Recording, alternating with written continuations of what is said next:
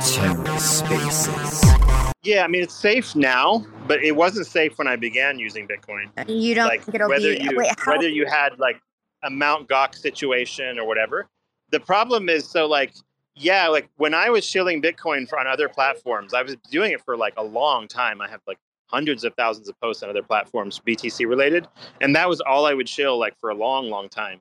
So the thing is, like back then, it wasn't safe, nor was it considered like standard, nor was it like the safe play or anything else like that. And there was certainly no guarantee that it was going to go up or whatever. It was all just sort of speculative. What I'm telling you is like, when I look at the world, and I've looked at the last 30 years of like, you know, like me doing this stuff, like basically like everything looks like that when it first starts out. Oh, that seems kind of scammy. That's not that interesting, whatever. So what I try to do is find the little like the little gems that are going to do like the 1000x, 10,000x or whatever, and just kind of grab those. And if I find something I really like for example, I thought Zephyr was like interesting for me, so I kept more money in it, and I'm holding it for much, much longer because it's like fundamentally very, very useful to me. So like those are examples. Like there are things I hold long term, and I think that technologically they're very good. On the other hand, there's other stuff. Not that I couldn't keep those other coins I mentioned. Like a lot of those are decent projects, but I think they have too many competitors in the market, and therefore, like long term, it's like really hard to tell like if they're going to survive or they're going to be the next big thing, right? Like even when Tesla came out, as an example, my wife told me to buy Tesla stock literally the day it came out, and I was like, oh, I don't know. I kind of right curved it. I'm like, I don't know, Elon Musk, PayPal, whatever. Like he didn't have the credibility he does now. And at that time, I was like, fuck it. I kind of faded it quite literally. And I was like, I did the same thing to original Facebook stock. I have the stories about these things. Like, so I missed a lot of stuff because I faded them. And what I'm telling you is you're going to miss a lot of stuff in crypto because you're fading them because you're putting too much into Bitcoin and Ethereum. Whereas I don't put much of anything left into When Bitcoins. do you think it's not going to be safe anymore? Safe for which? Like that once it goes down, I know it'll go back up. It's no, I mean, what I'm saying is in the medium term, like if it's a reasonable project and you think buyers will come in when it dips, right? Like BTC, if it goes down, we know buyers show up. Hello, listen to me, Cephii. You're getting tired. We're all tired, but you're missing me. Yeah. I understand that the tech of Bitcoin and ETH are not suitable or as suitable as other things could be. I understand that. But that's not what drives the market. The people's opinion drives the market. So when do you think? Yeah, I have a phrase for that. Hype drives the tops. Hype drives the tops, okay, and utility drives the bottom. You're missing me again. Hold on. Let me ask you like very clearly. Okay, when do you think something else will overtake Bitcoin or ETH? Because you seem to be insinuating that. Like, how soon do you say? The closest technology that has the capability of doing something more important than BTC and ETH is Chainlink. That's the only one in the entire space. The only thing so far that I can see. Okay. Yeah, it's the closest thing that has like a greater like material impact on the computing world. Like the same way like everyone uses like Microsoft or Apple products on their desktops. Like Chainlink has the deepest sort of like capability to sort of modify the financial world as we see it, like on a planetary scale. Cephii, does that make sense? Okay, yeah. I bet you I could find a way to make coffee that's cheaper than Starbucks and better than Starbucks. That doesn't mean that I'm going to start a franchise that eats Starbucks. Far from it. But I still don't follow you. Okay, how are we missing? Just because something could be better doesn't mean that. No. It's not better. It does a lot more things than. It's different. It's different. It's focused on. I really hate to say it this way, but just to sum it up in a fucking word, it's going to take the real world and incorporate it in to blockchain and Bitcoin. It's basically what's going to link our crypto space with just about everything that goes on in the real financial world. Yeah, right? Like the stock world, the banking world, like to connect everything is what Chainlink's attempting to do. Ethereum can't do that. It can't scale to that level, and nor can any of the layer Oh my twos. God. I feel like I keep asking the same question. So Chainlink is not a blockchain. Memorize that fact. It's like everything you know about why you own Bitcoin ETH have nothing to do with Chainlink. Oh my God. Here, let me interrupt. Oh my God. Zintani, is this what you're asking? Are you asking okay, can we start? Let's start in kindergarten and then jump back here. I don't know where this is. We're like in high school, maybe middle school. I don't know. But let's go to kindergarten. We're both on the same page that when more people buy into something, price goes up, right? We're Correct. on the same page. Okay. Let's jump back now. You seem to be insinuating that Bitcoin and ETH are in danger. What? No. What? No, the danger for the reason I say don't only put your money in BTC is, one, the multiples of growth are not as high as they are going to be for smaller market cap things. That's for sure. I don't care about that. Number two, safety. the security of the Bitcoin network is not certain over the next 15 years. That's why I own a bunch of IBM stock. And so quantum computing makes those things break. So Zintani is asking, yeah. Wait, what are you talking about? That's why we were. That's why your money can go to zero if you have it all in Bitcoin. Yes, it can still happen. Oh, it's still very much possible. It will happen eventually. It will. Yeah, it's a certainty it will happen. Okay. It's like quantum computing today. 50 years. So if you look at the doubling time of like the number of qubits that quantum computers now produce, it's a doubling time. I estimated the current rate of growth in quantum computing. It's somewhere in the 10 to 20 year time frame where you basically wreck the current algorithms that we use for Bitcoin. So there would have to be like some kind of consensus change to keep it going. It's possible, but like does quantum computing follow Moore's law? It's following it so far, yeah. So like that's why I bought a bunch of IBM stock, because I know my IBM stock is gonna do better than Bitcoin will. Watch. watch what happens. The stuff that they're producing as far as like quantum computing is absolutely mind-blowing epic shit. Like, and I buy a lot of tech stocks and things too. So like, yeah, I'm not married to any one tech. So like to me, it's like if there's a credible project and it looks like it's world changing, I'm all in. Like I bought a bunch of Apple in 2002, right? And what did Apple do? Like the most successful stock in the world. I bought it from 2002 all the way to 2012. That's the only thing I bought for that entire decade, Apple stock. Like, so you can imagine I did pretty good. Why then like BTC, I was all in for the decade of early BTC. And I have not been buying much BTC anymore because the return on investment is much higher on things that have smaller market caps now. So there's no need to sort of put more money into that, what you're saying is you made a big bag and now you're a gambling addict, is what? Yeah, of course. But no, but I'm a tech nerd I'm still in the making now, understand, of the bag. like, I haven't I've been made doing enough bag yet. I've been doing this since the computer was, like, the home PC was invented, right? So, like, I know the tech. I've been playing with it since I was a little kid. And, like, so I was, like, as soon as I made a buck, like, working, I pretty much started investing immediately. So it's not a question of just gambling. It's whatever you call it, it's fun. But, like, I just like this stuff because it's fun. And I learn stuff when I buy coins and like see what the projects are doing and understand the tech and whatever else, right? I just like the process of like, price discovery. The whole thing is just fun for me. I feel like I basically like the last 30 minutes can be surmised as Zintani saying when sell. And Cephii going on autistic tangents. So, but like basically, yeah, like what I do is like if I have some stuff that I just entertainingly like buy because like I think the chart looks good and it's going to go up in value, I buy a lot of stuff that I'm not going to hold long term just because the price like looks oversold and I think it's going to go up some in value. And then what I do is I do that and I trade out of them, like, and then if I have something I have more conviction about, then I'll go and pick up more of that basically. Yeah, I hate that. So like that's pretty much the idea. I would never. But that's why it's going to take you forever to make your bag.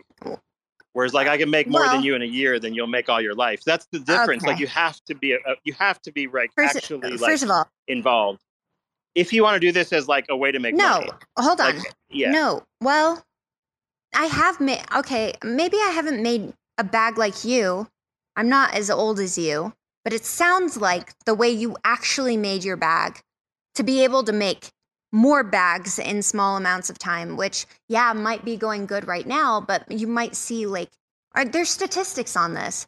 You might be in a good run right now, but you get addicted to this and you might go on a Like losing streak and then you lose that bag. Okay. I'm not I there would yet say like because I haven't made my No, I'm the most aberrant statistic that you might ever see in terms of success in this space. yeah, I'm saying, but yeah, you're also but using they Being a an found early pretty that. Apple, early Bitcoin, like think about the two greatest risk growth assets of all time, and like, or more or less. And I was in both. So like, and I was in those autistically, obsessively, meaning like I bought both like crazy. And what I'm telling you is, out of all of that, of all the crypto space right now, I can choose to buy anything I feel like it, right? And I'm telling you, like the tech to me looks most interesting for Chainlink, compare like based on what they built over the last 1 year. All right. They really are executing solid. So like if you were to ask me like, has anything built on Ethereum this last year that beats that? I would say the answer is no. Listen, I had mostly Cosmos projects for the last 2 years. Did I see anything built on Cosmos that beats that? The answer is no. okay, Cephii, So that's I'm kind of my not, take. listen, I'm not gonna have like a dick size contest with you. You have the bigger intellectual cock. Like, I'm not gonna even, whatever. But I can say my intellectual cock is kind of big because I got all my scholarship money. This is a bad thing. This would make you have a worse opinion of me. I took all of my scholarship money from having good grades, being a woman in STEM, everything else I did, music stuff, blah, blah, blah. I put all of it, this was I had to pay it back. Or not, no, no, no, no. I took out my scholarship money. I took out the money for my loans and I put them all into Bitcoin at 150. All of it. Even the stuff that I had to pay back. Wait, Zintani, how old are you? I um I'm older than people think I am, and I'm younger than people Yeah, think I am. People I'm never 34. You bought Bitcoin at $150? 2015. Shit. All right. Yeah, a little older Okay, than I so I'm thought. just saying, like my intellect. Listen, I'm just saying my intellectual cock is kind of big, or maybe it's smaller. I don't know, but I'm not trying to get into a dick war with you. I'm just saying. Yeah, like if it like if I had like didn't have the income I have regularly, like I wouldn't leave all of my initial investment personally, even now in BTC. Like I would basically like move it to other things. But because I have a daily income, my wife does, like we don't need the money. I just leave my stuff alone for the most part. So I just sort of like obsessively hold whatever I have. But yeah, like, but when it comes to like new income coming in, yeah, I always look for like the new shiny sort of like tech, the interesting thing that's going to grow. And like, I might miss out on some of them for sure, but I definitely keep searching because like the return on investment, the multiples, like is BTC going to do like 100x right now? The answer is no, like not anytime soon. So the thing is like, is it the thing I want to put my new money in? Not necessarily. That's what I'm saying. Like that's why I look for all these different things. Also, to You know, clarify on the risk aspect that Zintani was talking about, I mean, from what I understand, you have a relatively small percentage of your wealth actually in crypto, right?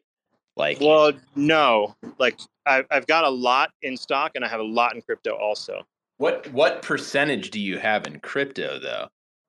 I thought it It's was like less than 10. no. It's sitting now like probably like 50-50, something Oh, holy like shit, that. dude. Jesus Christ. You're Yeah. man, Is that bad? I was under the impression you had like a way smaller percentage of your wealth vested this time No, around. like I've never kept any cash. So like when both my wife and I both work, so like we move it all into either buying some stock or buying some crypto, depending on what's doing worse. So whichever crashes the most, I buy more of, basically. Like, so 2008 financial crisis, the dot-com bubbles when I first started buying. So you can imagine I got all good deals there. Like 2002, like right as the dot-com bubbles recovering is when I first started that. And then like, yeah, even like some in the COVID crisis, some in the like, October, 2 Octobers ago, everything was down, bought a bunch of stock. And then like in the bear market here, I was picking up sort of like, chain link and a bunch of other things. And obviously if you buy in a bear market, you could be a retard and make the number go up, right? You just have to have some conviction and pick up some things. So I'm not saying like, I don't like it takes a genius to do this stuff. You have to do it over long periods of time. It's fine. Not a big deal. Yeah, and be a lot more consistent than someone like me. But yeah, no, speaking of which, I've definitely got a lot more risk in than you, but I did not expect that. I would have It's expected not that, good, Drew. Get out of that. oh my God, I'm such an idiot. You have no idea. Just literally, Well, Drew, literally just it's so well, simple. put it You It's too late. way. you I'm buy double or when nothing. everyone's screaming and crying. You sell when everyone says Oh, it's going to a I did million. though. I bought well, relative to me and my net worth, I bought a whole fuckload of Rune when it was 84 cents What the fuck is room? in this bear Okay, market, what is it which is now? $5.10 was the last time I looked. I Oh, sold it at 4.90. wait, when did it come out? But Rune's been around for 2 cycles. It came out in 2019, but it dipped all the way down to 84 cents in this last bear market. So I guess I haven't really done a good job of analyzing what my best trades are, but that was probably I it. just feel So like all of this is going to shit. Like all of probably it. Like I don't. the majority of it. I mean, everything's going to lose, like everything but Bitcoin and ETH and a handful of others, maybe Link. Everything else is probably going to lose like 95 to 99% of its value, like it does every single bear market, right? But I mean, some things will come back and others won't, right? Like look at fucking Hex, dude. Talk about like of all the things that should not have come back, it still managed to. So I guess the only thing that's like constant in this paradigm is change. And maybe I'm not very good at moving with the swings and the change like fucking Cephii is, but I definitely buy at the bottoms, in fucking bear markets. It's just, I'm getting some fucking laughs So here, like but Drew, as an example, like right now, if I go into the stock market and I were to pick something like a really decent company like Intuitive Surgical or whatever, like the market is already sort of pumped up to some extent. And like the best time to buy stocks was like 2 Octobers ago, not this last year, but the year before that. And then maybe up through summer. And everything was really, really down and undervalued. So that was a great time, right?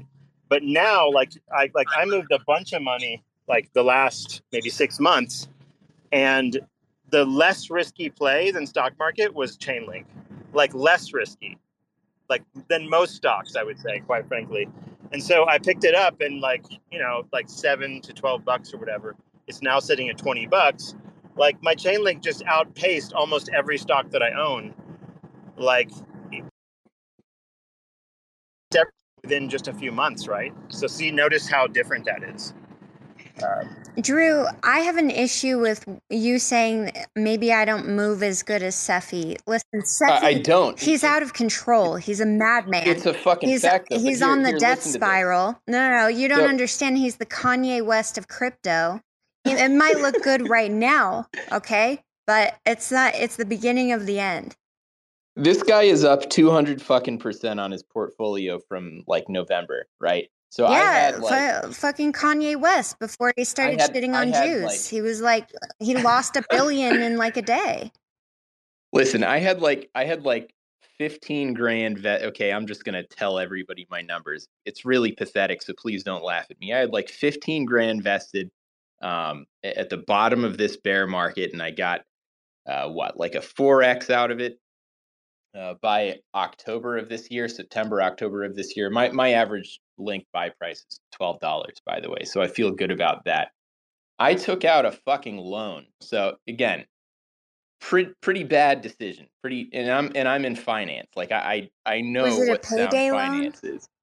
No, it's a fucking personal loan for like $65,000, right? And in late November, December, I allocated it across a bunch of cryptos. And that combined with,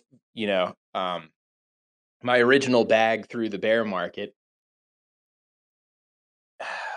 which peaked in October. I'm down about 10% from that peak bear market bag and the $60,000 loan. So I'm down 10%, and this fucker over here doubled and tripled his money from November to now, and then reallocated. Now remember, like, I didn't like go and sell all the old shit that I had and only buy crypto. Like, this is all sort of new money, so I'm not putting giga money in the way that like is totally degen, right? So new allocation, I probably put in like, I don't know, a few percentage of my net worth or whatever. It's nothing to write home about. So to say that I'm gambling, like, the point is I'm gambling on a relatively small amount of money. And the thing is, like, the goal is to be early. So be involved during the bear market. So you're super early on what you're buying, and then like just let it run, like, for the period of like about a couple of years. And then, and the other thing too is like a few things like that I didn't care that much about, but I knew I could make like a 2 or 3x in them. I did that, and then I bought other shit, and that stuff is doubled or whatever. So they're up like 6x or whatever, but it didn't take that much effort. It's not, and I don't use any leverage either, by the way. I'm not like on BitMEX and all that, and like taking multiple. Right. I learned the hard way on that during the last cycle that it's completely set against you. The centralized exchanges, it's real fucked.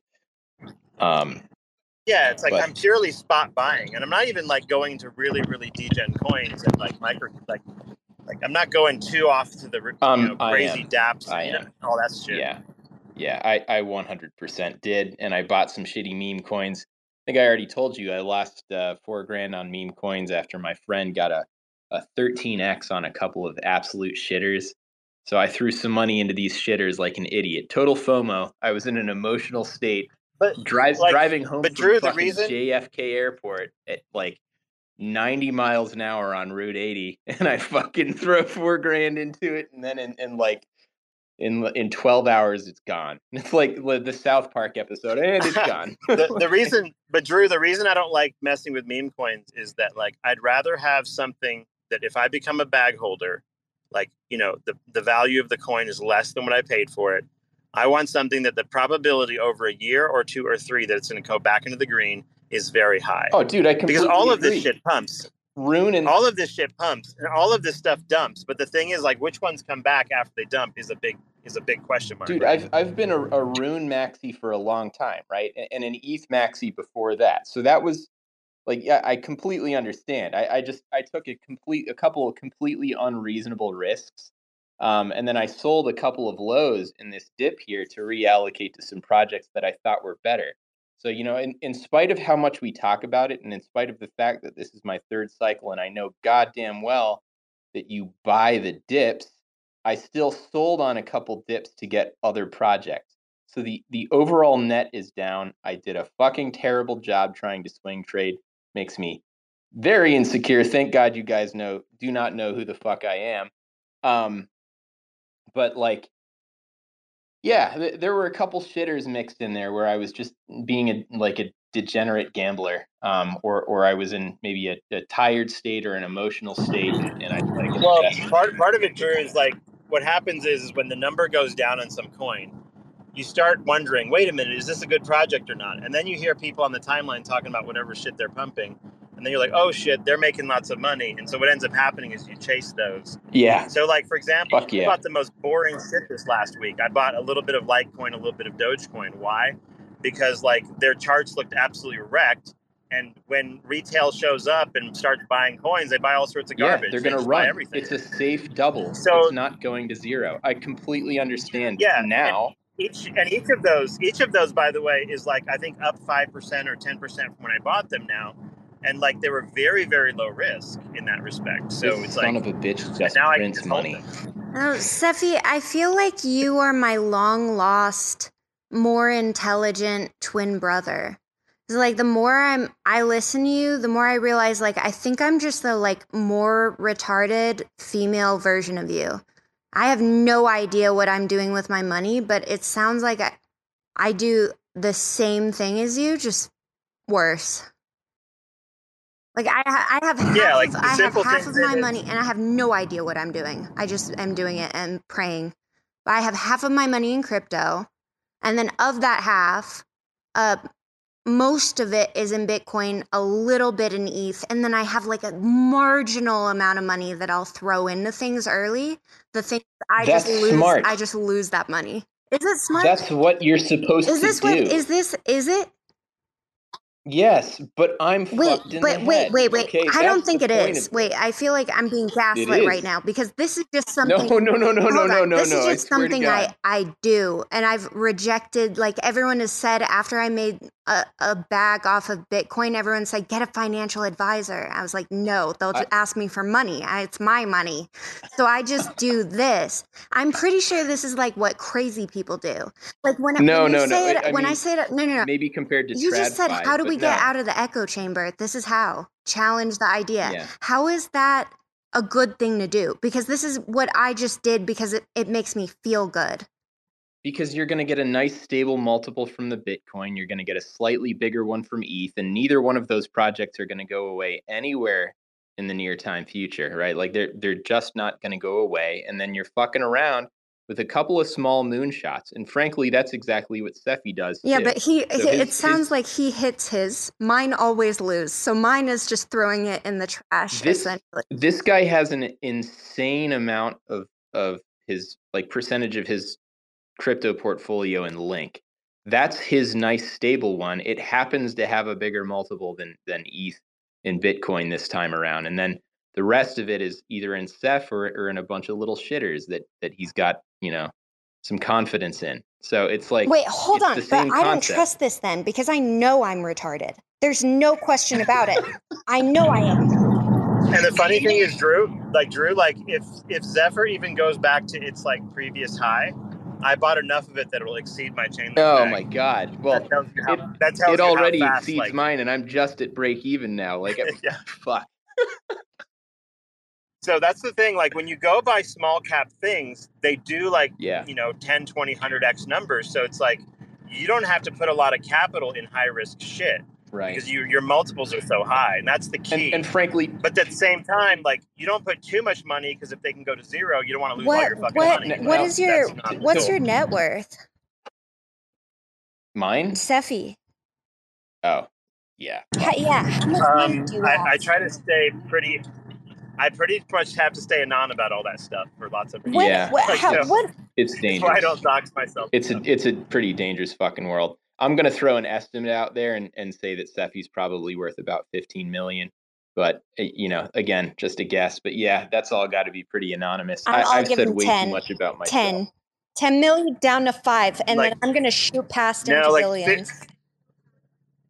Like my wife and I, income wise, remember we're both like physicians, and busy and I know stuff. exactly what physicians. So we make over $1 million, like just normal work. What do you wait? Both of you together?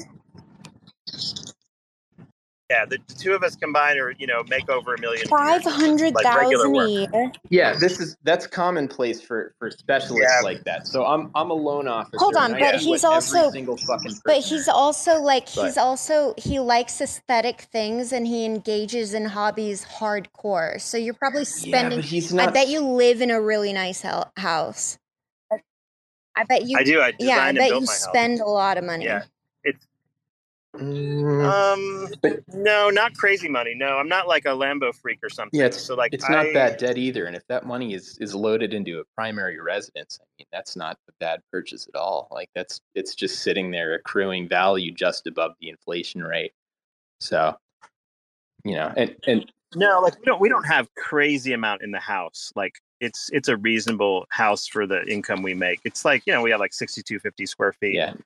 Kind of a space. It's a mansion by any it's a measure. It's not that square footage. No, it's not anything like ridiculously ostentatious. But I mean, it's pretty typical for a specialist. Again, I do a lot of doctor loans.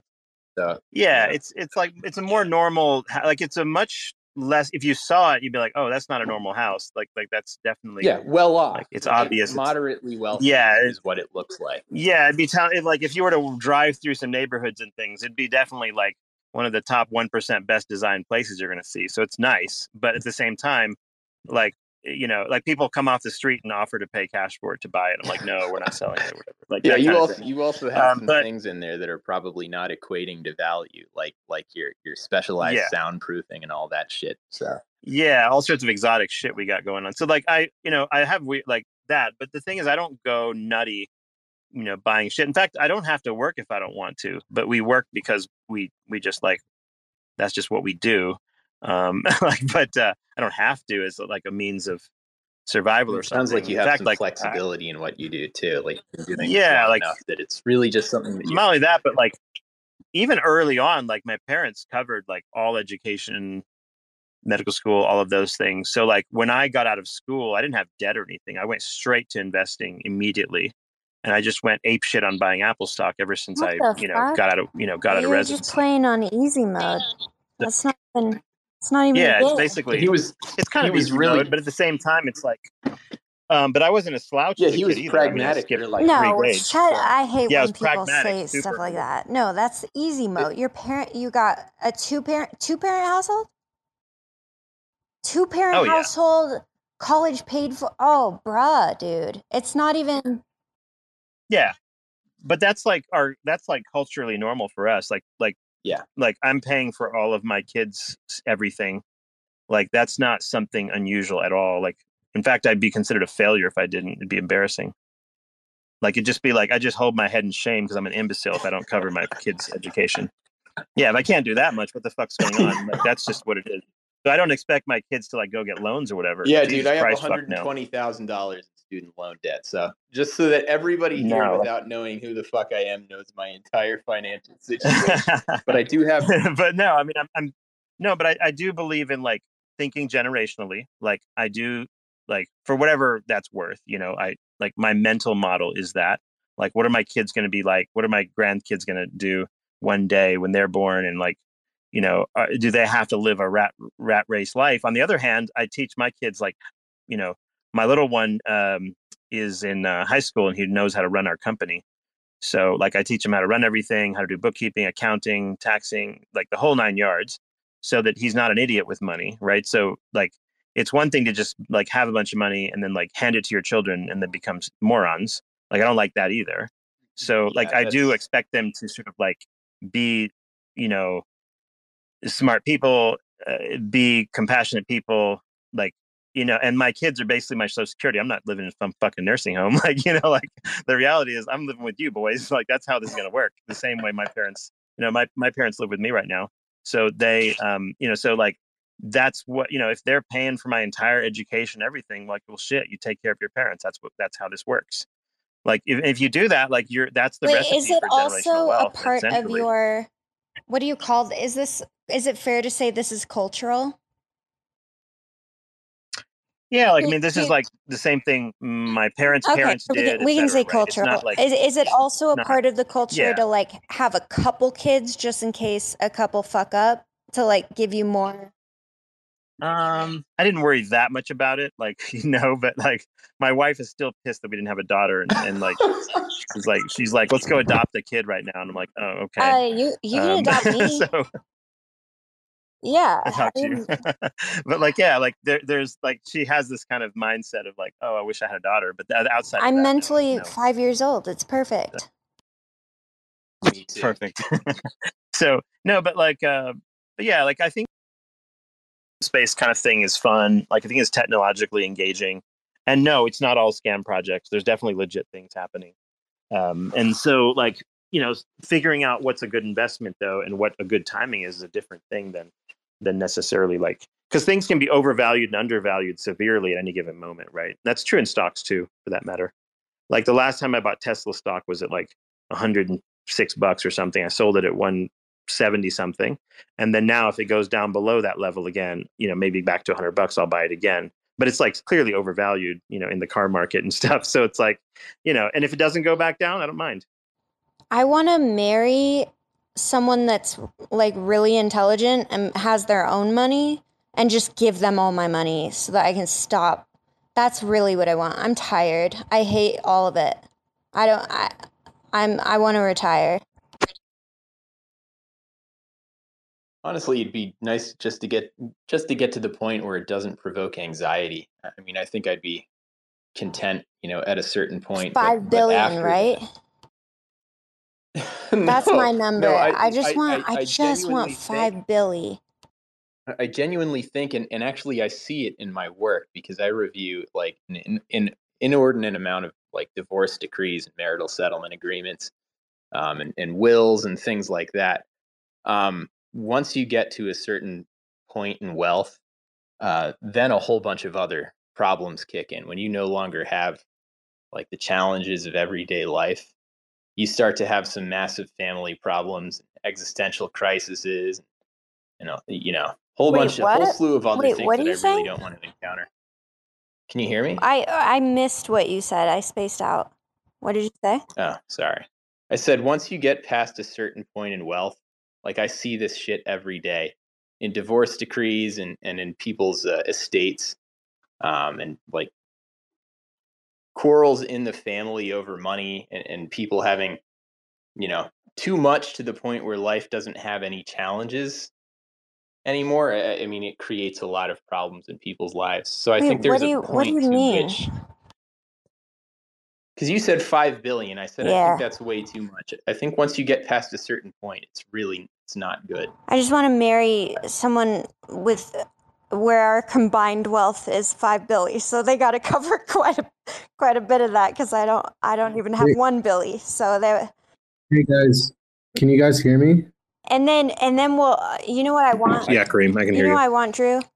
I want a prenup where it's like there is no prenup if I have a baby. So it's like if we divorce, if I have a child, yeah, I'm taking half. If I have your child, Well, that's usually the way an MSA works, right? oh, there's a name So for it. child support and custody generally nullifies a good portion of somebody's uh, prenuptial agreement. I mean, I've Oh, seen entire prenups thrown out with some of these MSAs, oh, especially in good. California. We do loans all over the country, but But um, people who say, I'm so tired. I don't even know what I'm talking about. me too, and I'm still at the I office. think even existential, when I hear like men talking about prenups and they're so upset about a woman taking half, it's like, I agree with you if they had no child. But if they had a child, go fuck yourself. Like, what the idea of that, of like, okay, I'm gonna, Now, what if the children are grown and are out of the house? What's your stance then? so you're gonna kick, okay, so like if the woman, okay, this is why I don't want to have kids. It's like unless there's stability there. Because if you kick the woman out after the kids are grown up, whatever, she has nothing. And not only nothing, she has no career anymore. She has no stability. Like she's on the streets. No, well, What no happens to her? career. So again, most of these MSAs, I'd say a majority of them, maybe not a vast majority, there's somewhat equal footing between the parties, right? Like, and I guess it's sort of skewed because they're coming for a refinance of their marital residence, and that wouldn't occur if one of them couldn't carry the mortgage. But in general, they're of somewhat equal footing, but the allocation of assets isn't always fair, right? So like I had I had a guy I was refinancing. Uh, uh, sorry, I was completing a purchase for him, and the wife was refinancing the property which we had just completed. The kids were out of the house. They were of pretty much equal income. He was self-employed. She got a portion of his business and the majority of his retirement accounts, and I just couldn't quite understand why. Wait, what do you mean I retirement account? his 401k and his IRA. Did she had his kids? He had to liquidate them and give them to her. How long were they And together? he's 30 some years. He was 65 years old. I'm saying way too Oh, much I about mean, somebody's personal shit. If they're listening, I'm in major wait, but trouble. But how do you not understand that? he was getting virtually nothing. That's Wait, why. she took more of it than he. Yes, it was not 50-50. Oh, that's weird. I don't know. I think perhaps the argument had to do with the fact that he was self-employed, And so for a portion of their marriage, she was the breadwinner and held the family stable while he developed his business. But I mean, there are a million ways that can be argued in court, and it's not like my fucking area. But I've seen unfair scenarios like that, and I've seen unfair scenarios for the female spouse as well. But it is definitely skewed a little bit in favor of women in a lot of these MSAs. I mean, And I think like ideally, if I got married, there would be a prenup and he can have his money back, whatever. If we divorce and I just don't have a child, if I never have a kid, I have like zero issue. I mean, I do tend to agree with you on that because whether or not we like it, the mother almost always is the primary caregiver, right? And so a portion of their ambition and career may be sacrificed because of that. So I tend to agree with you on that argument in general, right? So, but I mean, the whole thing is just really ugly, and I see Dude, it constantly all the time. being a And the mother. more money is involved, the less amicable it seems to be. Oh, really? Yeah, rich people are fucking So miserable. I shouldn't marry into 5 billion? No, That's you my dream shouldn't. right now. I just don't see the downside. Let's say, I mean, like, I'm not really worried about getting divorced because, like, even, I just feel like, I don't know. Too Everyone much loves money me. breaks Everyone loves me. families. I have one ex that doesn't like me, and he's crazy. The rest of them love me. I feel like I'd be a good divorce. I'd be a good time. As good of a time as divorce can be, I feel like I'd be that. I don't think There I'm you gonna go. cause No, problems. I don't honestly, see the downside. so I am engaged, but like the whole thing definitely does scare me a bit. I think about it all the time because you know the odds are in favor of you getting divorced someday, right? And then, I mean, not only do you have the emotional toll that takes, but the financial too. And again, the more money, the more it breaks up the family, which really isn't great. So But same with how some of is that these the case if it's same with some of these estates, man. I've seen brothers and sisters at each other's throats because of large sums of money, you wait, know. but So hold on. So let's move it to 10 billion then. What is the downside there? Because if you divorce and I take half and he takes half, we're both good. We are both good. We both got 5 billion. What is there to be upset about? I don't if you never understand. had to work You again what a are you going to single day in spend your 5 life. billion on? You're not. What? Exactly, but that's the problem. What challenges are you then encountering in your life? I What want gets you those up every morning? exactly. I want those problems where it's like I don't know if No, I those are want so much this worse. yacht or Those that yacht. That's what I want to live like. so I had pretty profound depression in my teen years and in my early 20s. And I think the one cure, the one thing I that really truly pulled me out of it was being continually busy and continually challenged. Like constantly being challenged and having to overcome things, I think is the one thing that, you know, you get depressed at times, but I think it's the one thing that is truly neutralized, you know, the depression that I had earlier on in my life. And if I were completely, totally without any worry, like $1 billion in the bank, right, and just living off residuals, super fucking rich, I think that shit would come rearing back. The void would come Wait, back to consume what? me again, and that is a dark place to I've be. had the exact opposite where like I grew up in like I'm absolutely a statistical anomaly. The my peers are on the streets. Like they're I mean, I grew up in relative poverty too. Immigrant family, dad who was not wait, financially then I savvy, and missed that something. Say it again. Where how I'm not saying I was rich and depressed. I was saying I was depressed, and the thing that made me less depressed was being busy and overcoming challenges. And that if I were ultra fucking rich and I didn't have regular day to day challenges and things to overcome like I have now, I think that depression would come rearing back. But yeah, I grew up I pretty just poor. And so like when I hear people say stuff, there's got to be different kinds of brains because I'm not like that. When I have money and things to buy, like if I have room to buy things or like eat well or it doesn't matter. That's the thing. The beautiful thing about money is like so many people pretend when they say things like money can't buy you happiness. This blows my mind because like, well, it can to a certain no, it point, can all the way right? through. It's like, what are you spending your money on? What do you want? Like, if you need therapy, pay for a therapist. Like, oh So my I God. encourage But you. like, I encourage you to look at like suicide demographics across the income spectrum, and I think that you'll find that per capita, it's like parabolic toward the upper echelons of income. I don't think so. It's not a Wait, poor I man's don't think burden. so. I would be Yeah, willing to, I'll let's look into if this. you could, and if I'm wrong about I that, would be, I please would be send me a very DM. surprised. I want to look it up right now. I would be willing to bet. Oh, and fentanyl overdoses don't count. So we're not that's gonna skew it pretty fucking badly. We're talking about suicides across the income spectrum. I'm fairly confident that it goes up significantly with higher income. No, it doesn't. It's marginal though. It's not as drastic as I thought. It's by 0.39% for, but it is opposite. The more money you have, the less likely you are to commit. Hey, Per hey guys, capita. can I just jump in?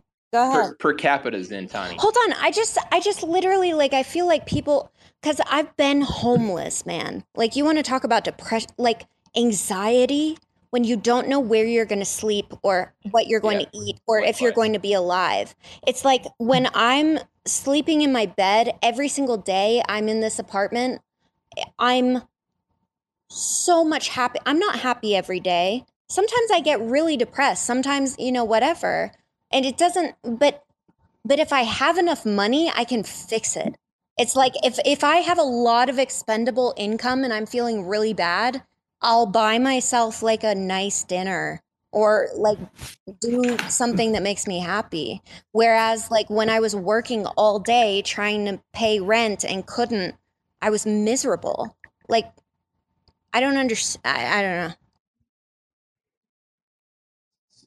Zintani, was that stat you looked up across? Was it GDP or sorry? Was it per capita? I looked up. Man, my brain I really looked fucking up shut down. suicide rates by income, which isn't bias skewed.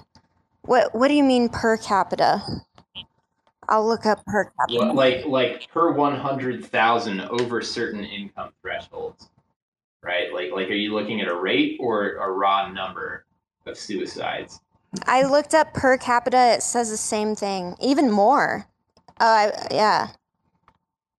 Oh, wow. Suicide rates Okay. decrease with money. Yeah, you have like random people who like Income group don't. compared to the highest. The issue might be. Yeah, it's actually It's like it's a pretty small divergence. Drew. Actually, I think the vast majority of suicides I see on a regular basis, like drug overdoses, whatever, most are sort of lower socioeconomic situations. I'd say the vast majority. Yeah, because like yep, I'm wrong on that. if you don't have enough money, you literally can't get help. You can't pay for a therapist.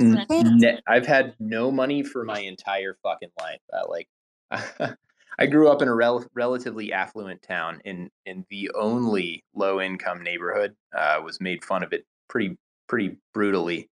So I understand where well, you're then coming you just from. need to make a bag so that you understand it is better. Yeah, so there was a period of time where I was homeless briefly after college too. So I've been there too, and I absolutely can sympathize with that. But I can also tell you that the cure for that depression was being busy and overcoming challenges. Whereas when I had time to continually sit and wallow, it turned into a giant, self-pity masturbation session where things just got worse, and I wasn't a productive person or improving in any way. Oh, you switched to an internal locus of control, it sounds like, which is like switching your philosophy to so that you're the one in control of your life is very, very healing and powerful. Yeah, I had a really good shrink when I was 21, 22, the one who administered the IQ test too. So, Kareem, were you going to say something earlier? I don't remember. Oh yeah, sorry. Some comment way back. We Sorry. didn't jump in. Sorry. Yeah, I was just gonna ask Cephii on the CCIP atomic swaps. How is that different from Thorchain streaming swaps? Oh, I'm not sure. CCIP like is more just cross-chain messaging more than it is like swaps, I guess. But I guess I don't know. It functions the same way, I suppose. But the big difference is that with CCIP, any chain that connects it, you can now convert. Like let's say you have CCIP that Arbitrum is connected to, and let's say, for example, Thorchain implements CCIP also. You'd be able to send a coin, let's say Arbitrum, over to Thorchain and back without having any further bridging in between. That makes sense. Like there's no it's both the bridge and the layer zero where the coin sort of lives while it transits. It's an interesting kind of analogy. It's almost very similar to like think of Chainlink today as like the subway system under New York City, where each of the buildings is a blockchain or a stock market or whatever, and then you have all these tunnels underneath. That's how you should picture it in your head, I think. But anyway, yeah, but I'm not exactly sure mechanically how they're exactly different or whatever. But and by the way, Drew, like the key thing for you now is like the way not to fumble your bag. I am not touching anything now. Like we are at that cusp of like what looks like just kind of the potential exponential takeoff in crypto.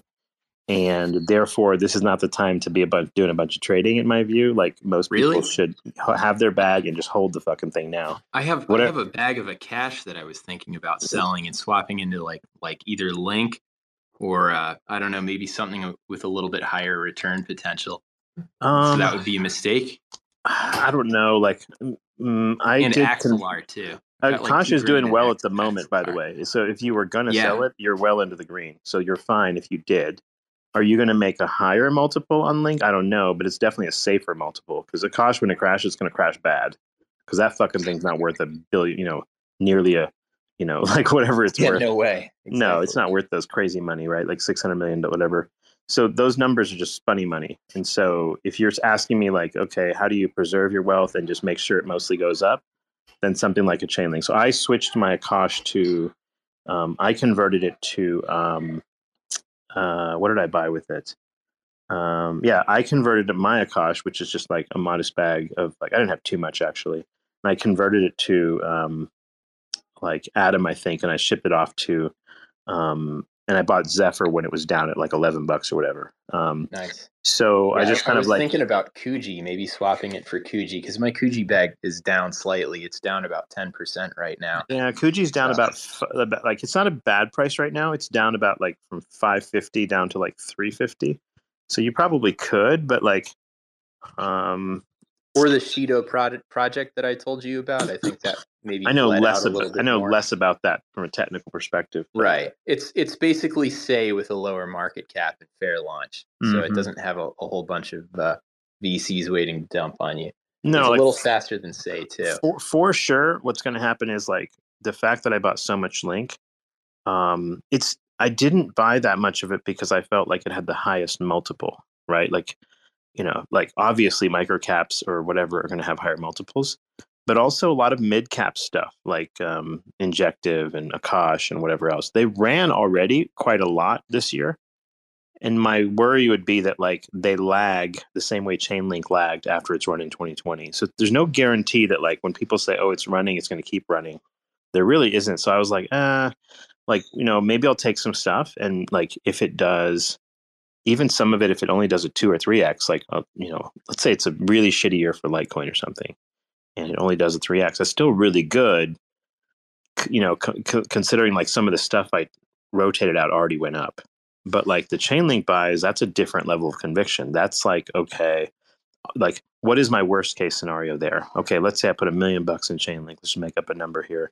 And I buy a whole bunch. And then like it goes down to like, could it go down to test $10 again, which is the breakout level from the last 2 years. It's possible, but it's just unlikely given where BTC is now.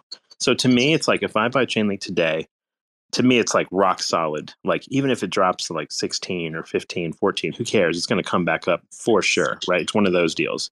So then I can sit on it, wait, and be comfortable. So my average there is about 12. It's sitting at about 21 right now. So now it's like well into the green. I don't have to really worry about it. And the odds that it's going to go back to $10 in the next bear market are very, very low, right? Like these things will usually put in a new high and then find some new low. So let's say the new low is, $40 or $30. Who knows what it's going to be? I think the new future low is higher than it is what my price is now.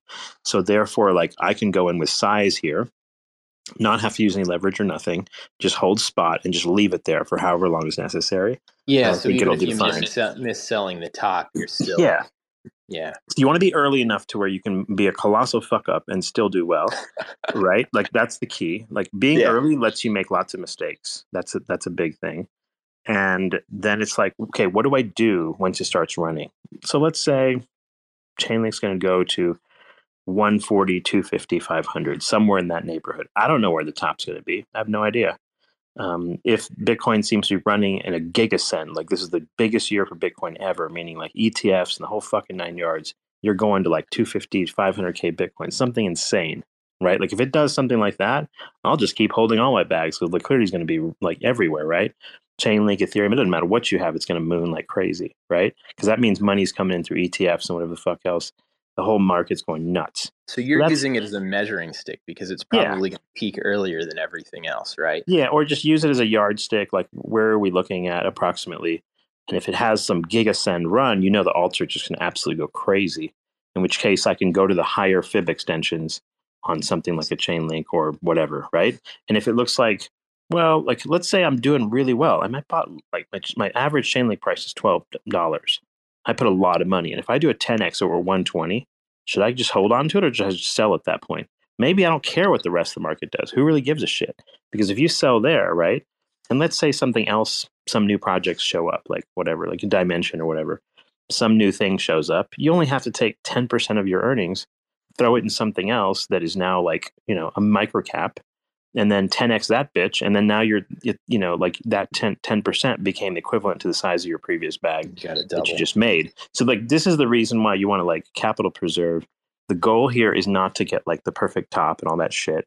None of that matters. Because like, think about it in stocks, if you were like getting a 3x on something within like, I don't know, 6 months, you're pretty fucking greedy not to sell, honestly, right? Oh yeah. But in here, we think that's like normal. We're like, oh, It it's you, is. you got to hold for a 10x, 100x, whatever. You don't have to. Like, you just think about what you're going to do with it and go, wait a minute, like, I don't have like excess wealth to be fucking around. Go ahead and make your 5x or 10, whatever it is, and then exit, and then do that again one more time. Now you have a 25x, right? As opposed to like trying to find the perfect 25x somewhere, just sometimes more absurd. So the less gambling way to do it is kind of like take reasonable multiples and get out before anyone else gives a shit, and then go find something else, and then you do research to figure out where that money is going to be deployed. And again, do it carefully the next time. Maybe do it during either a bear market or during a new coin launch. Sometimes that's all you got to do. Like multiple, every single one I got this year, TSA and Dimension, all of them were like 2 to 3x, and I got out. Like I didn't even worry about it too much, because like who cares? See, my one point of hesitancy with swinging later on in the cycle is because of course. in the last two that I've been in, right, the end of the double top and the last one. Well, swinging is one thing. Swing and be like just selling, but if you rotate into something else when it's running hot, then you got to be super careful. Right. Because it needs to be something either absolutely brand new with like really fundamental, like fair launch valuations, or you know what, you just wait. You just put the money aside. Money market accounts right now pay 5% interest. Dump it in that. Wait, and then you just make interest off that money until however long. And then when you find that like some really, really good setup comes up, then you buy something. So like the best way to handle this would be like a multi-year approach with like a very cautious approach with this coming year, like really like this next 6 to 9 months is where I'm suspecting, and I could be wrong, but this is where I think we gigasend. And like, this is the place where I'm not touching anything anymore. I've got my Link, my Kuji, my Zephyr, whatever. I'm just letting it ride now. and just see what happens. And I think I'm going to turn out fine doing that, is my guess. But I mean, you think it's okay maybe to sell that Akash bag for something else?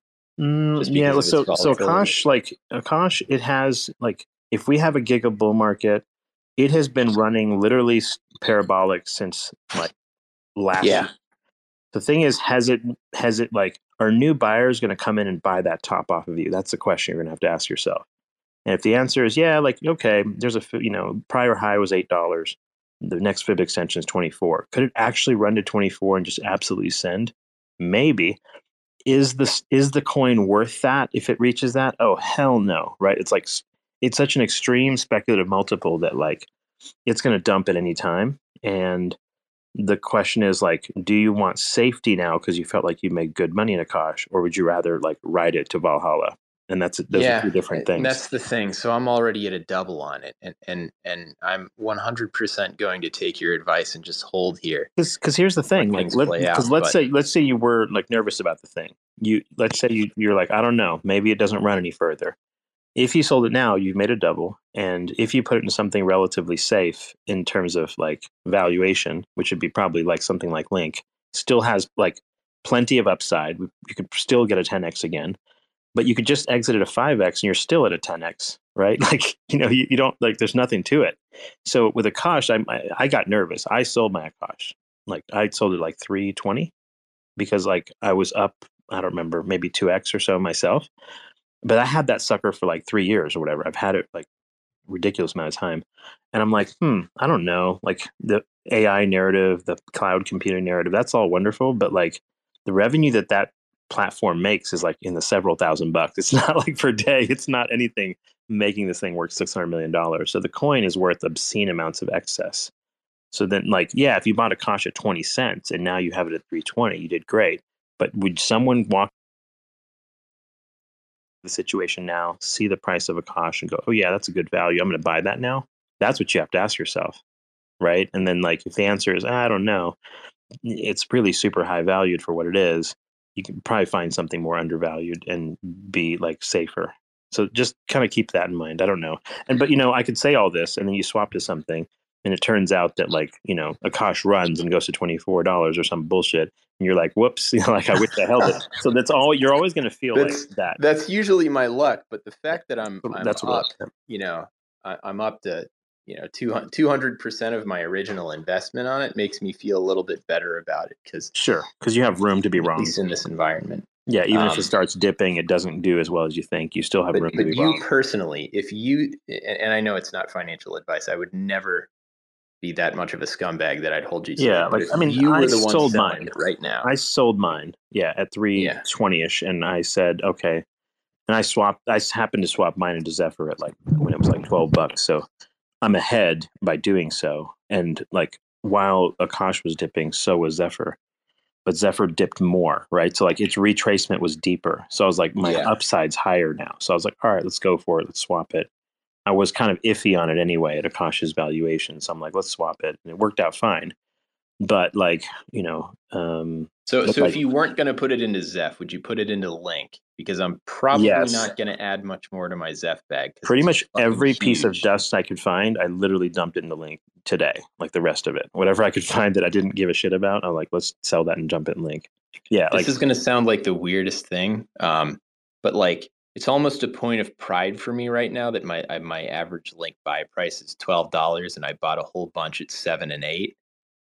So you're perfect. You don't want to mess with it too much. Exactly. Should I added a bunch. I added a whole bunch of 15 that jumped me to 12, and then, like, I added a little bit at 20 because I had some dust here and there. I'm like, I dug up all my random dust and junk wallets and just said, I want to clean all this mess up.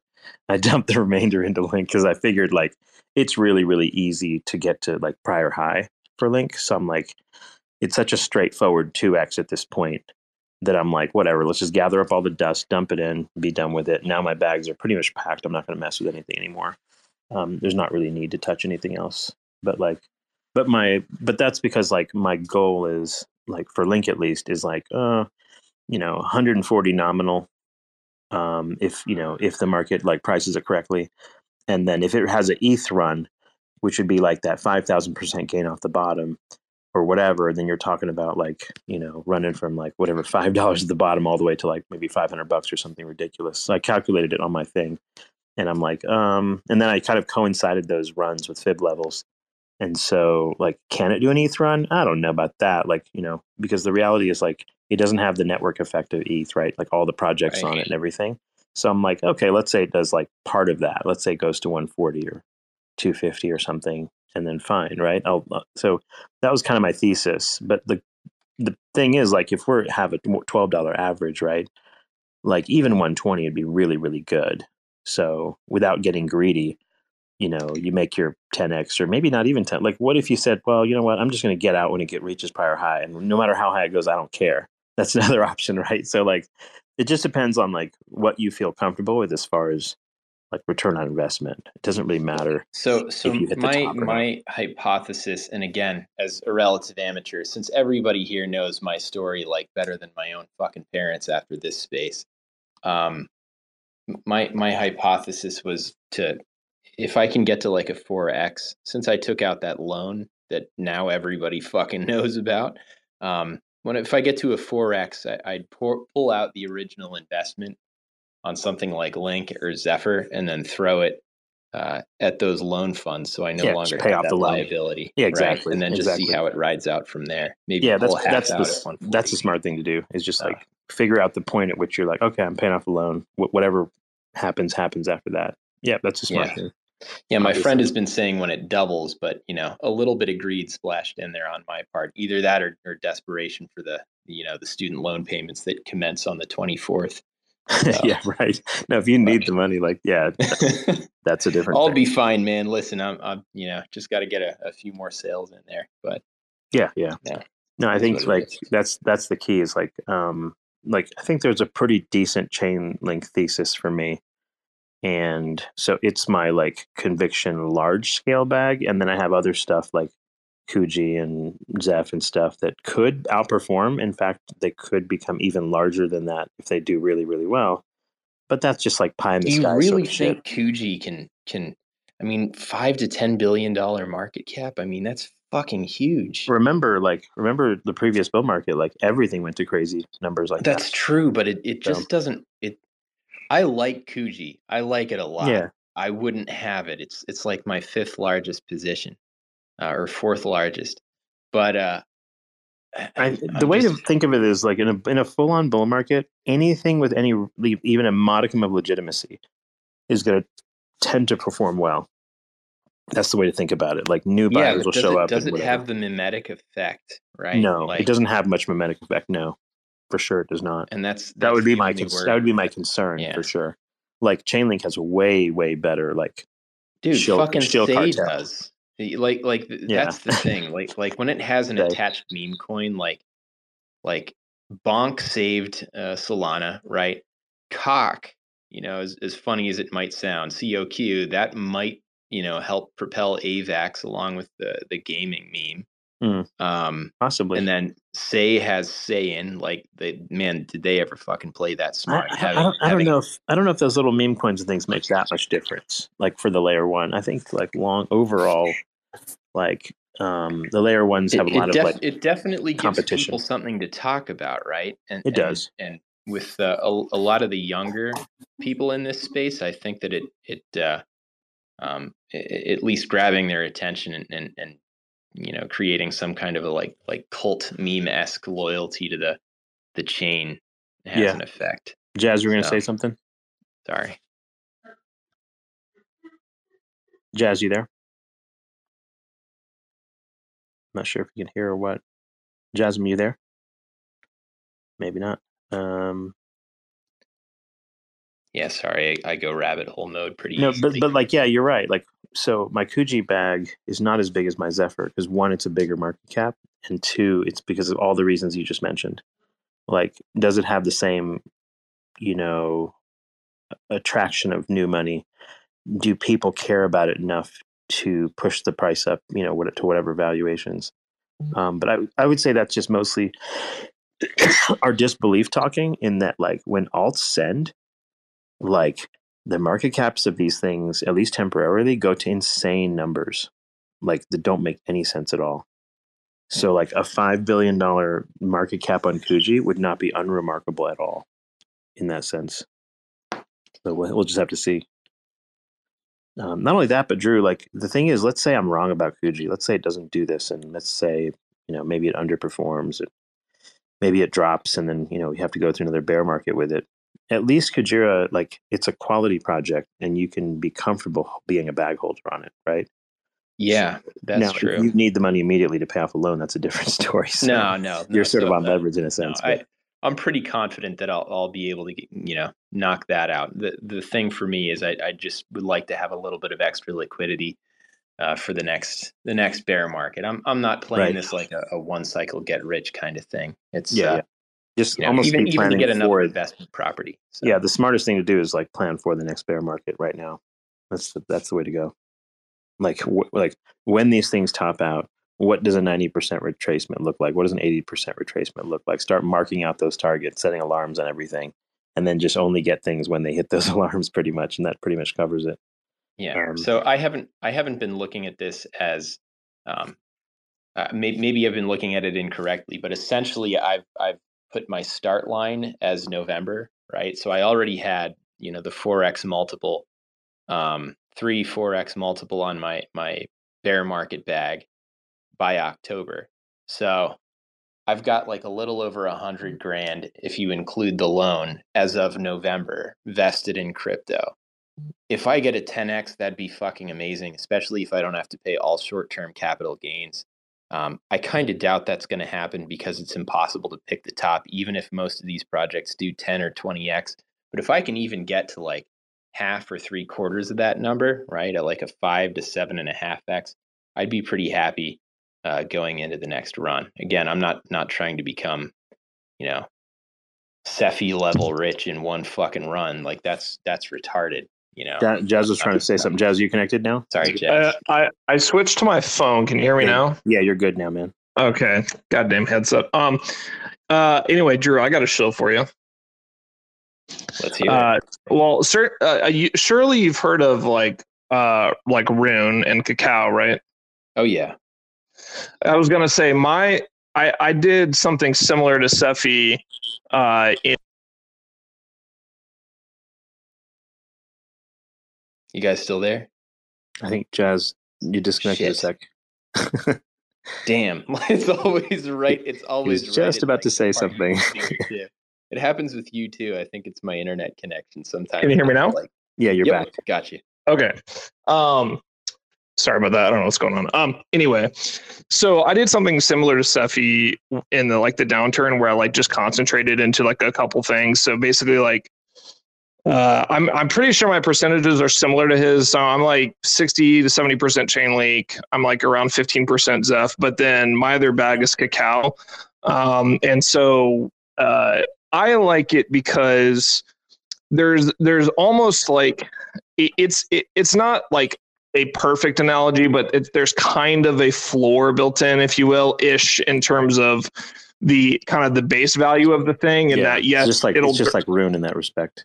Exactly. Like it'll drop when the market drops, but like there's a certain value where it's price, right? Exactly. Where there's a certain value where people can like look at it straight up and be like, oh, like this is a good deal on this coin, where there's not actually that many coins where you can do that with. So like, I think there's like downside, your downside is kind of defined basically. Yeah, exactly. So I think it has like this certain built-in reflexivity where it's like, regardless of how much like raw attention it gets, if everything in the market moves, it'll go up a good amount as well. And then, so I think Rune or Cacao are like a pretty decent choice if you were to rotate some of the Akash. Rune and Cacao are basically like leverage bets on exactly the main coins within that like liquidity pools. Yep. So like that's a pretty good comfy place to park my money. And like to Cephii's point, or to y'all's point earlier, I have a hard time holding things past like a 3 or 4x. My risk management radar just goes out, like crazy. So My goal was to pick stuff that I could be comfortable at night, like sleeping through holding a 5x or 6x, right? To hopefully get to something like an 8 to 10x. That was kind of the way I frame my portfolio. It's like, because sure, you can invest in like random shit and, maybe at 50x's, but there's no way I'm going to hold to that. Another way to look at it is like, if there's a very high probability of a 10x, then, and like, you go, okay, well, I don't even want to mess with figuring out if it goes there. I'm just going to get out of 5x. It's completely rational. Yep. So like, these are good multiples either way, right? Like, so, so if like, let's say Link's top capability is like, let's say it can go to $250. Should I just sell it at 140 and call it a day at like that FIB extension? And then like, whatever it goes higher, it does. Like I did that with Tesla. I bought Tesla at like 110 or 106 or something. Sold it at like, I don't know, 177. It went off to like 300, but like, and now it's back to like 183. So I didn't get the perfect sell, but like, so what? Like I was in the green, and then I can always use that money and buy something else. Yeah, and I think laddering out, just like you ladder in, helps a ton with that, because it's like a lot of the time, maybe you like either hit the top or close to it, but it's also okay to sell on the way down a little bit when you're still up 5 to 7x or whatever, right? So the CTO Larson like momentum training model, right? Yeah. So I've thought about that too. So what if let's just continue using a 10x as a hypothetical, because it's a good number, nice and easy. So you sell half at your 5x. So even if it goes up to 10x, the maximum you're going to have is a 7.5x. Maybe it goes up to 10x and you get greedy. Maybe it'll go to 15, but it doesn't, and it starts crashing back down. You use the Larson line, right? Fucking momentum trading method, and you see that it's like lines turn blue, and you get out there. You're still above your 5x. Right. The remainder of that money, right? So right. I thought maybe that's another method to do this, but the fear that I have is maybe it goes to a 5x and I sell half, and then it just fucking shits the bed, right? It goes straight down via FTX crash or Luna crash. Yeah, but it's still, I mean, at that point, half your money 5x is still a 2.5x. It's still a positive return. So maybe that's not so bad, but I do think that I'm going to end up laddering out of some of these, and then I'm still going to just hold a moon bag for each of them through the next bear run. So like Zeph, I'll probably hold a moon bag for that. Or remember, like when you ladder out, the other thing is like it's very, very common on the way up for these things to dip 40%, right? Like that's almost a given. So definitely. What could also happen is you could have said, okay, I laddered out 10% or 50% or whatever, but it could be relatively early in the cycle still, and you get a 40% dip, and you're like, ooh, nice, I can just get more coin now. So sometimes the laddering out leads to sort of like you getting lucky, and you're able to get actual more coin. So like some people, what they do is they'll almost get to the point where they double the amount of coins they have on the way up, and that way if they dump 50%, they're still neutral.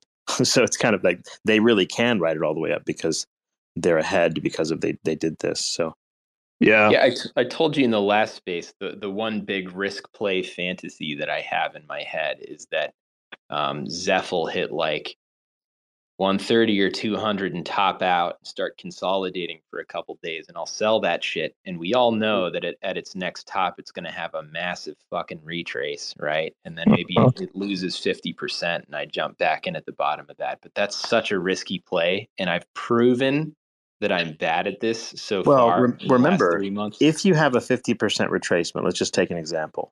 You're not going to pick the exact top, and you're not going to pick the exact buy back. So in retrospect, it's like, oh, there's a 50% dip. I would have gotten double the coins or some BS like this, but that's not realistic. No, realistically, you might have gotten 20% extra, maybe. Yep. Right. That's assuming. You pick these things almost like if you pick the tops and bottoms reasonably well, you get 20%. You're not going to get the whole move. But that 20% doubles as it goes back up, man. Right. So if you're looking at it versus your original principle. Sure. No, what I'm saying is like those numbers are never the 40% or 50% retracement totality. Yeah, no way. The one thing I've learned after watching after being in so many coins is patience pays so much on both sides of the equation. So when both sides of the trend, call it, right? So like if you get good buys in, like patience in the thing starts an uptrend, you just got to be able to sit on your hands. I could have made a lot more money than I have just sitting on my hands in this. And again, the same thing goes when it's clear that the thing is starting its move down. It's like patience is a virtue in terms of buying back into. So it's like that's the one thing people don't have a lot of in the space, right? But again, time and time again, it pays in the charts. If you in of course, hindsight 2020, but again, just being patient is like the biggest thing I've learned, and so that's what I'm trying to. It took like 2 years or 2.5 years or whatever it was to get to this point. Like it's not like this sort of run was some kind of fluke or whatever. Like we have like a year and a half consolidation on something like Chainlink between $5 and $10. Listen, to my credit, this time around, I've been here through the bear market. I've been waiting this out and thinking of it on a long fucking time scale. Exactly. Whereas in 2018, I fucking dipped. I've waited this one out for sure. So to my credit. And that's absolutely where you want to be, and now your goal is to not get bear market PTSD, right? Like because the thing, it's real, and I experience it all the time, but it's just like, and again, that's why investing in quality stuff allows you to evade that a little bit better. Because if it's something where it's like, you invested it just because it was like a low M cap and you think it could moon, it's like the temptation to sell at a 3 or 4x or whatever is going to be a lot higher than just sitting on your hands. So, I don't know. But yeah, anyway, Cacao Rune / Rune, I think both are solid places to park, especially if you think the market's going to generally trend up over the next like 6 to 12 months. But I've got my Rune bag. I suppose I can add to it. I mean, you see it right in my bio link, Zeph Rune Cheeto. Cacao's basically like the like smaller market cap version of Rune, more or less. Yeah, so like Cacao is like 73 million fully diluted. I don't know where to find circulating supply information. Probably on some kind of like Maya protocol website somewhere. But like, yeah, I don't know. I think there's a decent shot that Cacao could outperform Rune by like a factor of 2 or something this cycle. Yeah, it might. Just because we've got some interesting integrations. We had the Maya protocol guy on here a week ago, Cephii. He was talking about integrating Kuji. So I guess if they're a little bit more liberal with the projects that they start integrating, then maybe they have Kuji already, right? Am I wrong? They have Kuji. Yeah. That's like their big that one, and I think they integrated Dash. I don't know who actually cares about that anymore, but like other than that, privacy. Is it privacy? Yeah, I didn't know that. They're working on it. I don't think they have Dash yet, do they? Okay, maybe not. But yeah, Kuji is like the big one that, because they have Bitcoin and ETH and stuff, but like Kuji is the big one they have that Rune does not. And then I know they're working on like Arbitrum, but yeah, to your point, they're going to be integrating some like the higher beta type stuff. So sort of it's like Rune's more experimental little brother with a little bit higher upside is kind of the way I see it. Maybe again, not to say Rune can't go to like 25, 30 plus bucks, but I think from this point, it's probably easier for the Cacao to make a run to say like $4 or $5, and for that kind of a multiple or whatever. So, I tend to agree with that, but I genuinely think that Rune's going to see $30 this cycle. I can believe it. Yeah, I mean, it hit 25. It was 21 last time, 25. It hit 25 on like a 1 day candle. I mean, that's pretty hard to find in the charts. Let me pull up TradingView. Of course, you got to keep things like circulating supply and market cap and stuff into account, because like back then, obviously, it was a lot fewer tokens. But yeah, I mean, I still believe it could achieve all time highs even in terms of market cap. But the nice thing is it has a nice cult following this time. A nice sizable one too. The thing that like is the big X factor for this season is what we don't really know is like without sort of a lot of retail investors with like that are, with stimulus checks, whatever, there's that cash flow thing. How much does that impact all this? And then the second part is on the flip side of that, we don't know like these ETF flows, how crazy they could get. Because if you just look at like Nvidia and a bunch of other things and like the speculative multiples they've commanded, AMD has gotten ridiculous. It's quite possible that you see a lot of that stock market flow as people exit that, they're like, ooh, Bitcoin's running. They're going to swap into BTC. So there's a lot of money in the stock market that can move like on a dime and jump into it if it, once you break high and everything else. So like we may be like drastically underestimating how much money can come in through ETFs because we've gotten so jaded, because like what jaded me about BTC last time was it really irritated me that it didn't make it to like, log scale multiples to get to like 150K and stuff. It actually didn't perform that great in my opinion. Like it seemed like people make it sound like, wasn't that all caused by like wasn't that like Musk and the Dogecoin thing and everything, all the momentum just kind of fucking stopped? What fucked that up? No, what happened was like there was a lot of leverage in the system. So what we thought was like, oh, it's a super cycle and it's like there's like, all this adoption and shit. What it really was just a lot of like leverage upon leverage with Genesis, DCG, Three Arrows Capital, FTX, and everyone was lending to each other. And it pumped the whole market into some ridiculous like frenzy. But like there really wasn't that much real capital in it, obviously, which is why BTC dumped to oblivion again at like 15K or something. And so it had like really, really embarrassing performance, considering like it didn't even like hold up its 2017 high of 20K. It was really, really bad performance. So like what the question this time is does the ETF change a situation? Does it make it more like gold back in the day when it gold 5x or whatever after the ETF? And it launched into like the 1,000+ range from like, I think it was $200 from gold. And, is it going to do that to BTC is the big question. So y'all know who Anthony Pompliano is, right? Yeah. He was on Fox like the other day. Yeah. You might have seen it. So I reposted a video that is like a short segment on CNBC, but basically, so some very interesting stats around that. So first of all, like these are the first like ETFs to reach like I forgot the size, like 3 or 4 billion or something like that ever. Like record breaking, and inflows are like at I don't know 400 to 500 million a day, while incoming supply is Bitcoin supply is like maybe a tenth of that, and then of course like something like 70 to 80% of Bitcoin is circulating Bitcoin is not even being traded. So it's like, to your point, Cephii, I think there's some element of perhaps some PTSD there where it's like we've been saying the institutions are coming for so long, and now that they're actually here, like that element of it might be getting a little bit underrated. Disbelief. Yeah, we may be disbelief, and they were like, oh, it's not really going to pump that much. It's just going to be bullshit here. If the last run was so fueled by leverage from some of these institutions, and they're no longer here, do we have that same level of capital readily available? That's the thing that makes me kind of the big question here is has all this last couple of years led to enough real cash coming into the ecosystem and backing all of this, and then subsequently like the ETFs. ETF like volumes and inflows are really good data though, because it's like really obvious what's going on. And like the odds of reaching prior high to BTC now that we have all these new catalysts is pretty much a given. The question is like when, how quickly that happened. I suspect it could be happening within the next couple of months.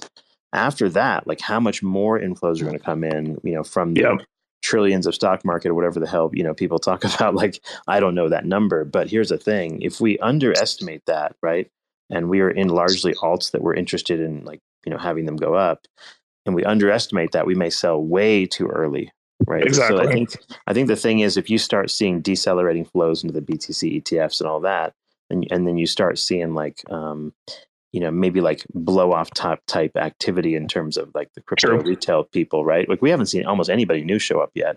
No, and there were no crypto Super Bowl ads this year. Think about that. Well, yeah, like compared to 21 and 22. Avoided that this time. Yeah. That was a huge top signal. That's because all the companies that could put out an ad have closed. Yeah, that's the other problem. Except Coinbase, I guess. But yeah, no, I mean, yeah, there was that top signal, but yeah, like next year, like, so is this going to be a year and a half type of thing where, it always takes a period of time for newbies to show up. We know that. And my bellwether still is like if Litecoin, Bitcoin Cash, and all this other shit goes up, then that means they're showing up. So to me, like those would pump late. My hope is this, like my hope is that nobody touches Litecoin like it doesn't go up for now. And then like, let's say we gigascend on Chainlink. Let's say within like, I don't know, let's say within 6 months, you're at $120 Chainlink. Let's say something like that happens. Then I'm out of that and I'm going to go, guys, get some Litecoin because if it hasn't moved, then it's the perfect thing to dump into at a store of value like price. But it probably won't play out that way. I bet it'll moon before. Like LTC will probably run with everything else. But my hope was that no one's going to notice. Like I can go and dump and it then in you there. can get your 5x on top of your 10x. Yeah, I can go get like another two, or just like a 2x, or just free gravy to top the cycle off kind of thing. Exactly.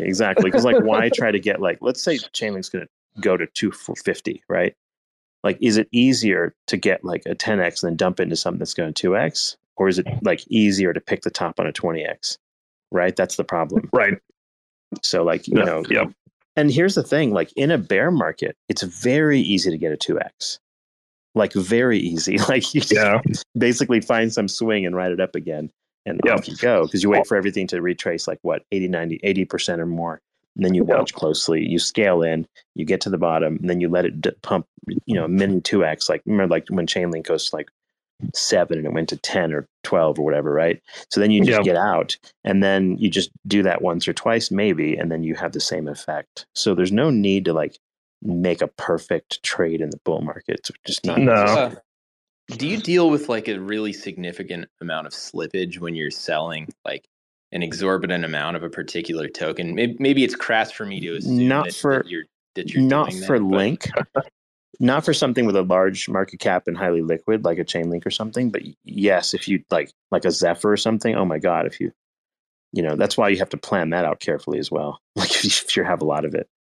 So smaller market cap stuff. There are, I would probably be scared to see the number of wallets that could put like a 8% dent in the price of Zeph at any given point. Honestly, mine's probably one of them. No, I can't. I'm saying this as someone with that size of a bag. So if I'm like, if I have that, I know they're. Yeah, I could definitely put a dent in that. I didn't buy too much of it, in fact, because like if I bought too much at once, it was just obviously moving the price. So it's like a lot. That's where ZSD comes in because you can offload ZSD on it. I love that concept too. I mean, it's just such an elegant concept. My theory, Jazz, are either of you guys familiar with like the new NFT infrastructure through like Bozo or like SLP20 or ERC404? No, where they've solved the slippage problem with these deflationary NFTs. You can swap from the token to the NFT for the same amount, no matter what the price is. So people will buy a bunch of tokens in the NFT and it deflates and they'll swap into the token and they have no slippage even moving like whale amounts back in. Or so selling. Like what you'll be able to do on Zephyr is like, let's say, I don't know, let's say it's at $400 and you're like, I want to sell this thing. But the thing is, if you just go to MEXC or somewhere and try to sell a whole bunch, they probably don't have that liquidity yet. So what happens is you'll go try to sell and it'll sort of, you know, try to dump on you. So what you can do is like, you can basically convert it to like, you'll still get some loss because you'll have the effect of the fee plus like the moving average, you know, differential. Yeah. So you might lose some there, but the thing is, like, if you're well enough ahead, like let's say you're happy at $200 Zephyr, you're like, okay, I want to convert this. Even if you lose some there, so what? Because like, you know, you're not riding to the perfect top anyway, so you lose some. You just lose some, whatever. Now you're in ZSD. So then, like, if Zeph continues to run up, okay, great, no big deal. If Zeph drops, then you can definitely like. Just kind of wait it out. You can get back your Zeph like within the system, and then you can go and like convert that Zeph slowly to whatever you want over a longer period of time, right? So in other words, you do ZSD to Zeph only when you want to actually cash some of it out into something else, and you could do that over like however long you need to. Do we have any semi-concrete info around if there are going to be other like CEX listings for Zeph or ZSD? Producer was kept mentioning that there's some sort of tier 1 listing coming soon. So I wonder if that's going to be like a KuCoin or somebody. I'm not sure. Mm-hmm. I don't know if KuCoin's going to risk that with everything that's going on with the privacy narrative. Do they have privacy coins now? I'm not sure. They probably do, but people have been whatever. It has to be the Fat F and FinCEN that are gunning for these guys. With all these recent delistings. Yeah, probably for it's BTC. like what would even be like equal or slightly better than MEXC at this point, as far as a listing is concerned? That's my question. I think one of them, some of the guys were talking this morning about one called, is it Bing X, or I forget the name of it, that looked pretty interesting. Had quite a bit of, like, they had proof of reserves and they had some other features on it. Then there's obviously, like, if something the size of KuCoin would be good. Or yeah, I'm not really sure what else like they're going to achieve. Also, like, you don't know what the liquidity depth on those exchanges are going to be either. So this is all. Where is Caspa? I need to look at see it happen. I need to look at where Caspa is even listed, because I don't even think Caspa. I mean, they're not on any, like, of the Krakens or anything of the world, right? It's still mostly just kind of like tier 2 and under type stuff. I think Caspa's in the on the Western exchanges. Yeah, I haven't checked. I'm not 100% sure. I mean, and that thing reached, or I mean, it's at like above 3 billion or whatever. So it's certainly not a requirement, but I'm not like it. Judging by where we got in Zeph, like whether it goes to 1, 2, or 3 billion doesn't really matter. Like, we're early enough that it's neither here nor there. Like, we do well no matter what. And then it's like, can you get to 1 billion market cap with being on almost nothing? Absolutely. Like, it's very much possible to get like 500 million to 1 billion easily in many of these things. I think a few hundred million is almost a guarantee. Where are the, because I know you always keep an eye on this stuff, where are the fib extensions right now of interest that are like sort of in like sort of an immediate sense? I almost want to steal Cephii's thunder because I've heard it so many times. You already have the numbers. Drew, can you mimic it for him? 130. Oh, Jesus Christ. Now I'm forgetting. You got to be kidding me. 130, 207, and 408. 408. Yeah. Yep. And 130 would be what? Around half a bill? No. $200 is about half a bill. Okay. So 130 is like even more conservative than half a billion. That's pretty good. Yeah, and 130 is just like barely a 2x off of the previous. So normally when small market cap stuff start to run and go into market mode, very commonly they'll run like in a relatively short period of time, like a month or two, they'll typically run like 2 to 3 fibs extensions up for small market cap stuff. And there's no guarantee of this, but it's common behavior. So if you're going to manage your expectations, you say, well, can we get to 200 to 400? Yeah, sure. And like the more like larger accounts that decide to swap to ZSD, the better, because then it doesn't tank the price on the process, right?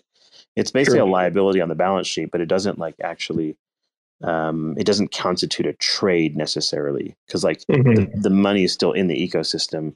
It doesn't affect Zeph's value negatively by doing so.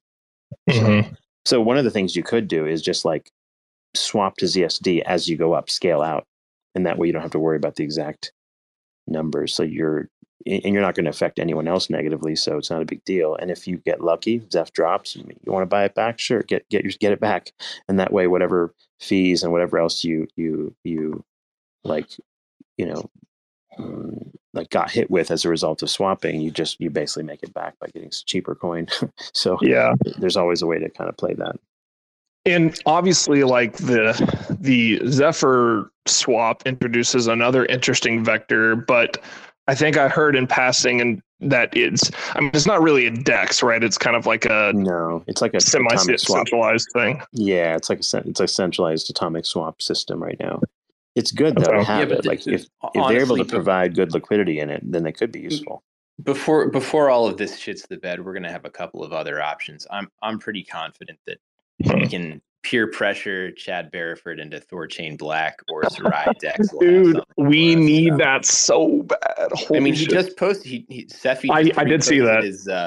Did you see the chat was asking the poll? Yeah. Yep.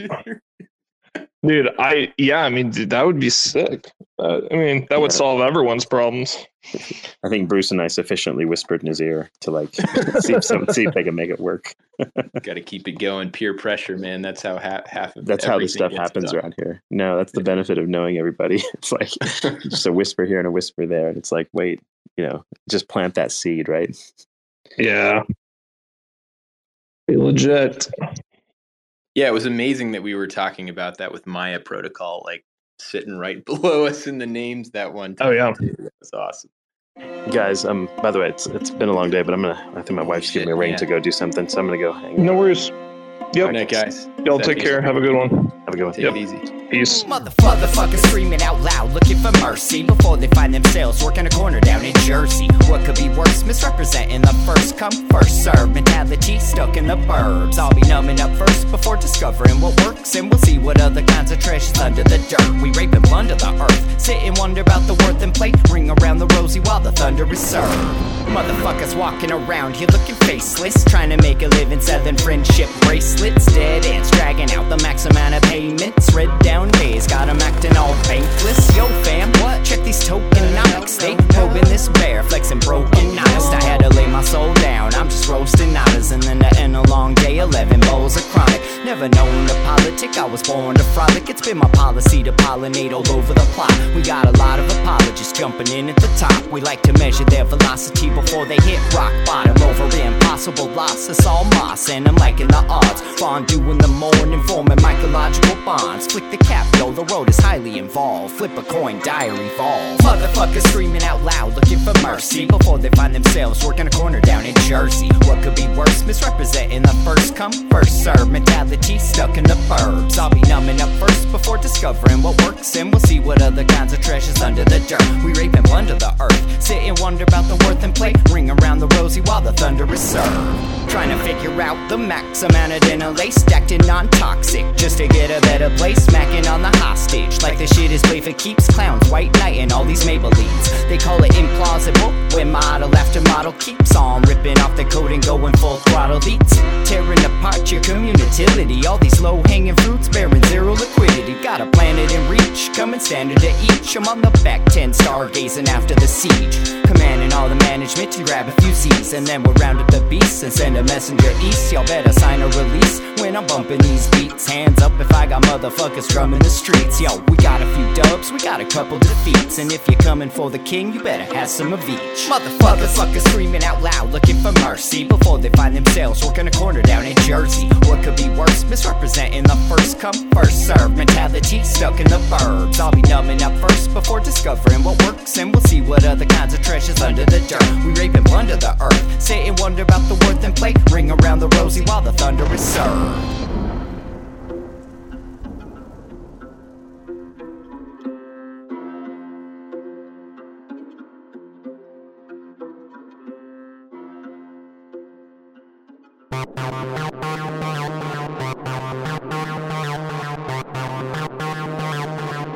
TerraSpaces.